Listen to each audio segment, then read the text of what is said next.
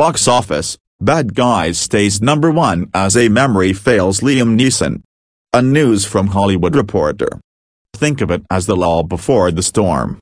Family products led a quiet weekend at the box office as most moviegoers await the release of Marvel's Doctor Strange in the Multiverse of Madness on May 6. Universal and DreamWorks Animation's The Bad Guys fell a scant 33% to stay at number 1 in its sophomore outing. With $16.1 million for a domestic total of $44.4 million and $118.7 million worldwide. Fellow PG Pictures Sonic the Hedgehog 2 stayed at number 2 in its fourth weekend with $11.4 million.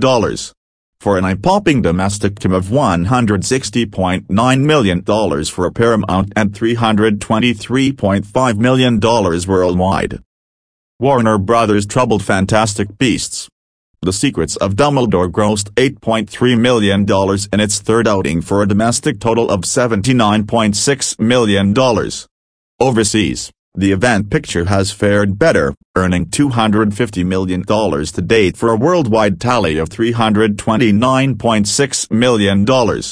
Focus Features and New Regency's big-budget specialty picture, The Northman, fell 48% in its sophomore outing to come in number 4 with $6.1 million for a domestic tally of $21.8 million.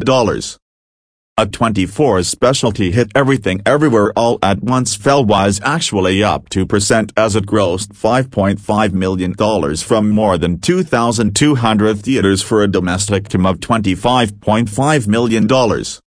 The weekend's only new wide release was Liam Neeson's latest action picture, Memory. The indie film only managed to come in number 8 with $3.1 million for Open Road Films or Briarcliff Entertainment. Memory stars Neeson as an aging hitman with early-onset dementia who is forced to go on the run. Listen more on blogcasts.com.